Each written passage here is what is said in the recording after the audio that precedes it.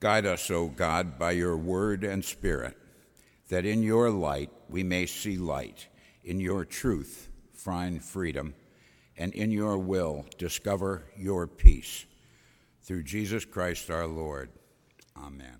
The scripture reading this morning is from John, the 17th chapter, verses 20 through 26.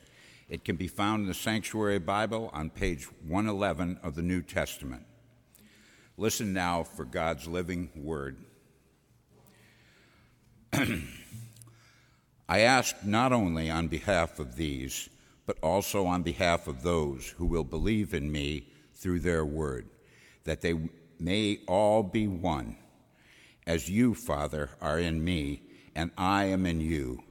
They may also be in us, so that the world may believe that you have sent me. The glory that you have given me, I have given them, so that they may be one as we are one. I in them and you in me, that they may become completely one, so that the world may know that you have sent me and have loved them even as you have loved me. Father, I desire that those also whom you have given me may be with me where I am, to see my glory, which you have given me because you loved me before the foundation of the world. Righteous Father, the world does not know you, but I know you. And those who know that you have sent me, I made your name known to them, and I will make it known so that the love with which you have loved me may be in them, and I in them. This is the word of our Lord. Thanks be to God.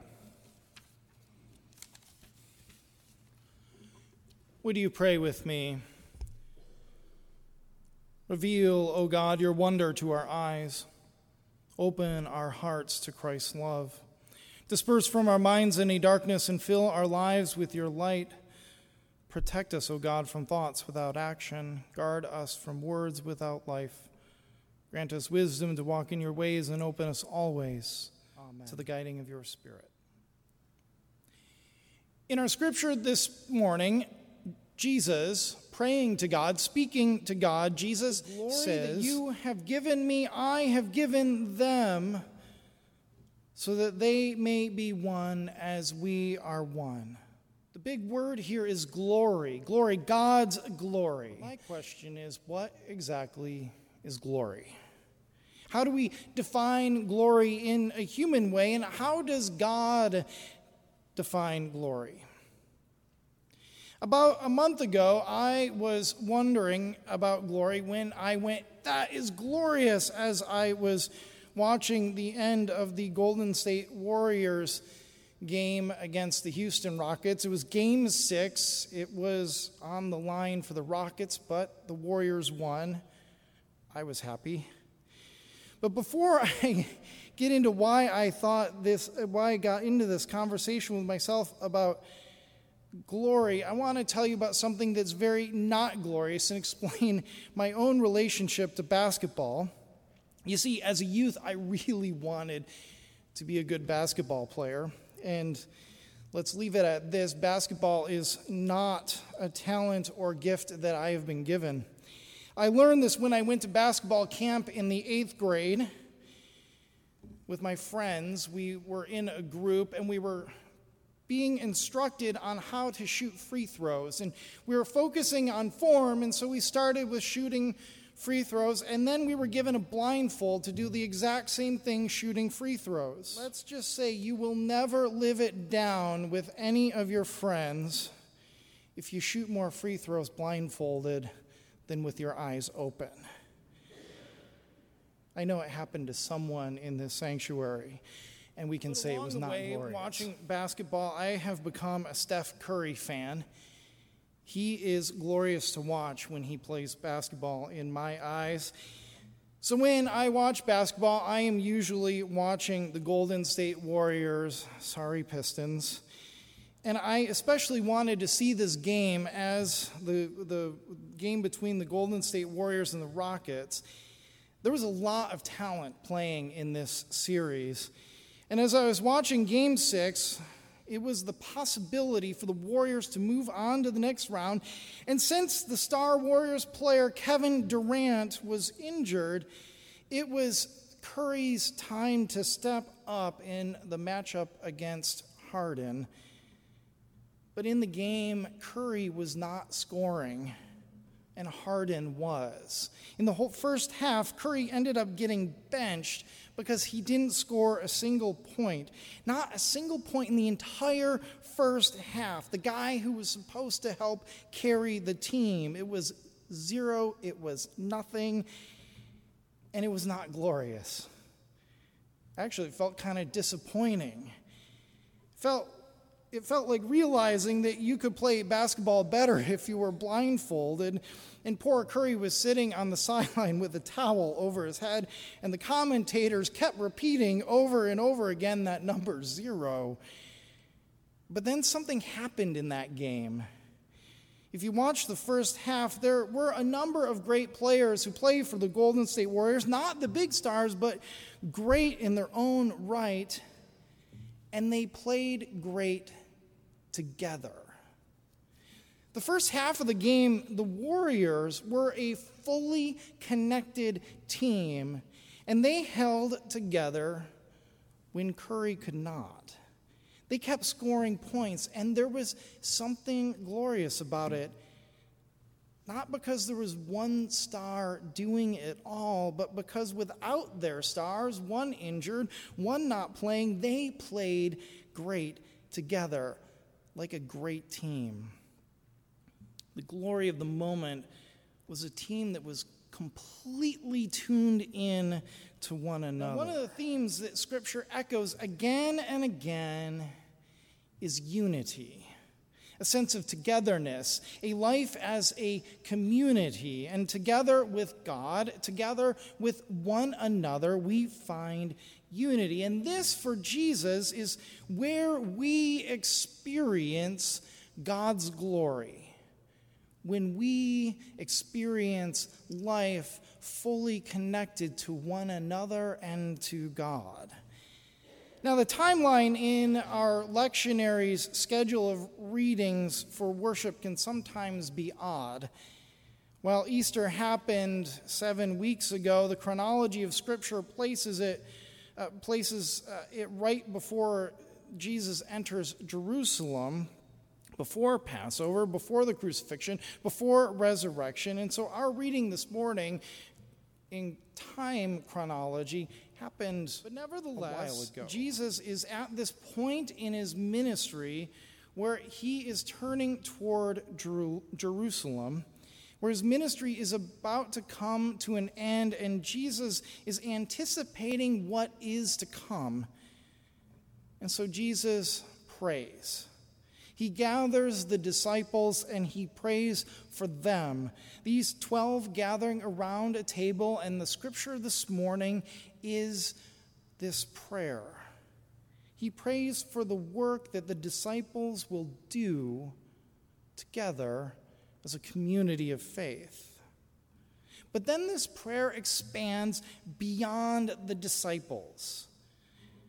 And Jesus prays this: I ask not only on behalf of these, but also on behalf of those who will believe in me through their word, that they may all be one. Jesus makes extends across generations, across centuries. It extends even so far as to us gathered here, to you and to me. The story of Jesus given to us through these very disciples gathered in this story as Jesus prays. Maybe the timing of this scripture, while chronologically seems strange, maybe the timing of it actually is just right. This prayer of Jesus lives in the space between God and people, right where the Holy Spirit is at work, right where the Holy Spirit is alive, bringing us together that we might know God's love more intimately. It's a moment where we can anticipate next week, Pentecost, our celebration of God's Holy Spirit. Now, this prayer that Jesus prays is one that keeps pointing to God's glory. It is a prayer that gathers people together in God and in one another. Sounds to me like the glory of God when it is realized. Now, when I hear words like glory in Scripture, though, I begin to feel a bit lost in the woods. Words like glory can feel abstract, difficult to understand. Such words are strangely theological when they're kept in the context of Scripture and faith. But in the church's worship life, we have a very good illustration for the word glory. You see, the word for glory, the word that we get the word glory from, is also the word from which we get the word doxology. And so every Sunday we sing a doxology right after we dedicate our lives and our talents, our resources, our actions, and our activities.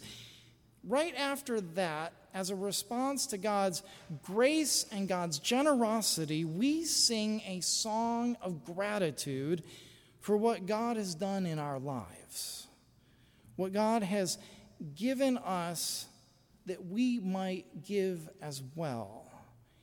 We sing a song praising God for God's glory. We sing doxology. Now, the glory of God revealed in the prayer of Jesus in our scripture this morning is a prayer that is selfless, it is sacrificial, it is a fully humble act of creating life for all people. Now, when we sing our doxology, our primary response is gratitude for this which Jesus has done. Now, in worship, we sing that doxology to say thank you, but we may also find ourselves naming our doxologies in other places in our lives. Work, at home, places where we might volunteer or gather with friends. We might say thank you to God in these spaces for any number of reasons: safety, recovery, friendship, new opportunities. All of these things we can name with gratitude. And when we do so, simultaneously naming God's glory, just like we do in worship. Now, this is, after all, the work of the church, the work of the people. That is the worship of God that starts here, but that we bring with us into every other part of our lives. So wherever we are, whatever we are doing, naming God's glory when we see it is one of the practices of our faith. And such sharing invites people in to know that deep and abiding love of God that Jesus names when he prays in the scripture this morning. We have been now over the last about God opening doors of welcome, doors of compassion, of second chances, of love, and so on. But today we turn our doxology toward God opening doors to community. And there are a lot of reasons why community can be important, and we know these reasons. We could name them. But really, what really opens doors to the connections and the unity that Jesus speaks of in this scripture, what really opens the possibility of people's faith growing together, is this very act of proclaiming doxology, of proclaiming God's glory. It is the response that we make to God that makes us come alive with one another, and it brings us together with one another, knitting us together with God. There was a great spiritual teacher, one named Irenaeus of Lyon, who wrote that the glory of God is a human being. This is fully more than breath, more than air, more than animation. Becoming fully alive is not something that we just do in isolation. It's not something that we do alone. We are never just one person on a court playing a game alone. The fullest form of acting out our gratitude of God, our doxology to God, is done together as a person or perhaps a people fully alive. People fully alive who are one with God and one with one another. Irenaeus speaks these words knowing that the world becomes more alive when people are alive, when people feel fully alive. So when we go into our lives, we offer these doxologies. We can make these doxologies everywhere we go. We don't always realize it. We may not always know it, but we do. The question is, where do you share your doxology? I ask this because these doxologies open doors for us and others to experience community. For the church, this is the community that gathers here at this table, the table where Jesus makes this big prayer that crosses these generations, gathering us together, uniting people as the body of Christ. Our doxology here, where do we take our doxology in the rest of our life? Now, my grandmother used to share her doxology by writing cards to other people. She was in an assisted living apartment, still writing cards to people even less mobile than herself. Now, my wife, Emma, she can saute and bake and cook her doxologies for other people.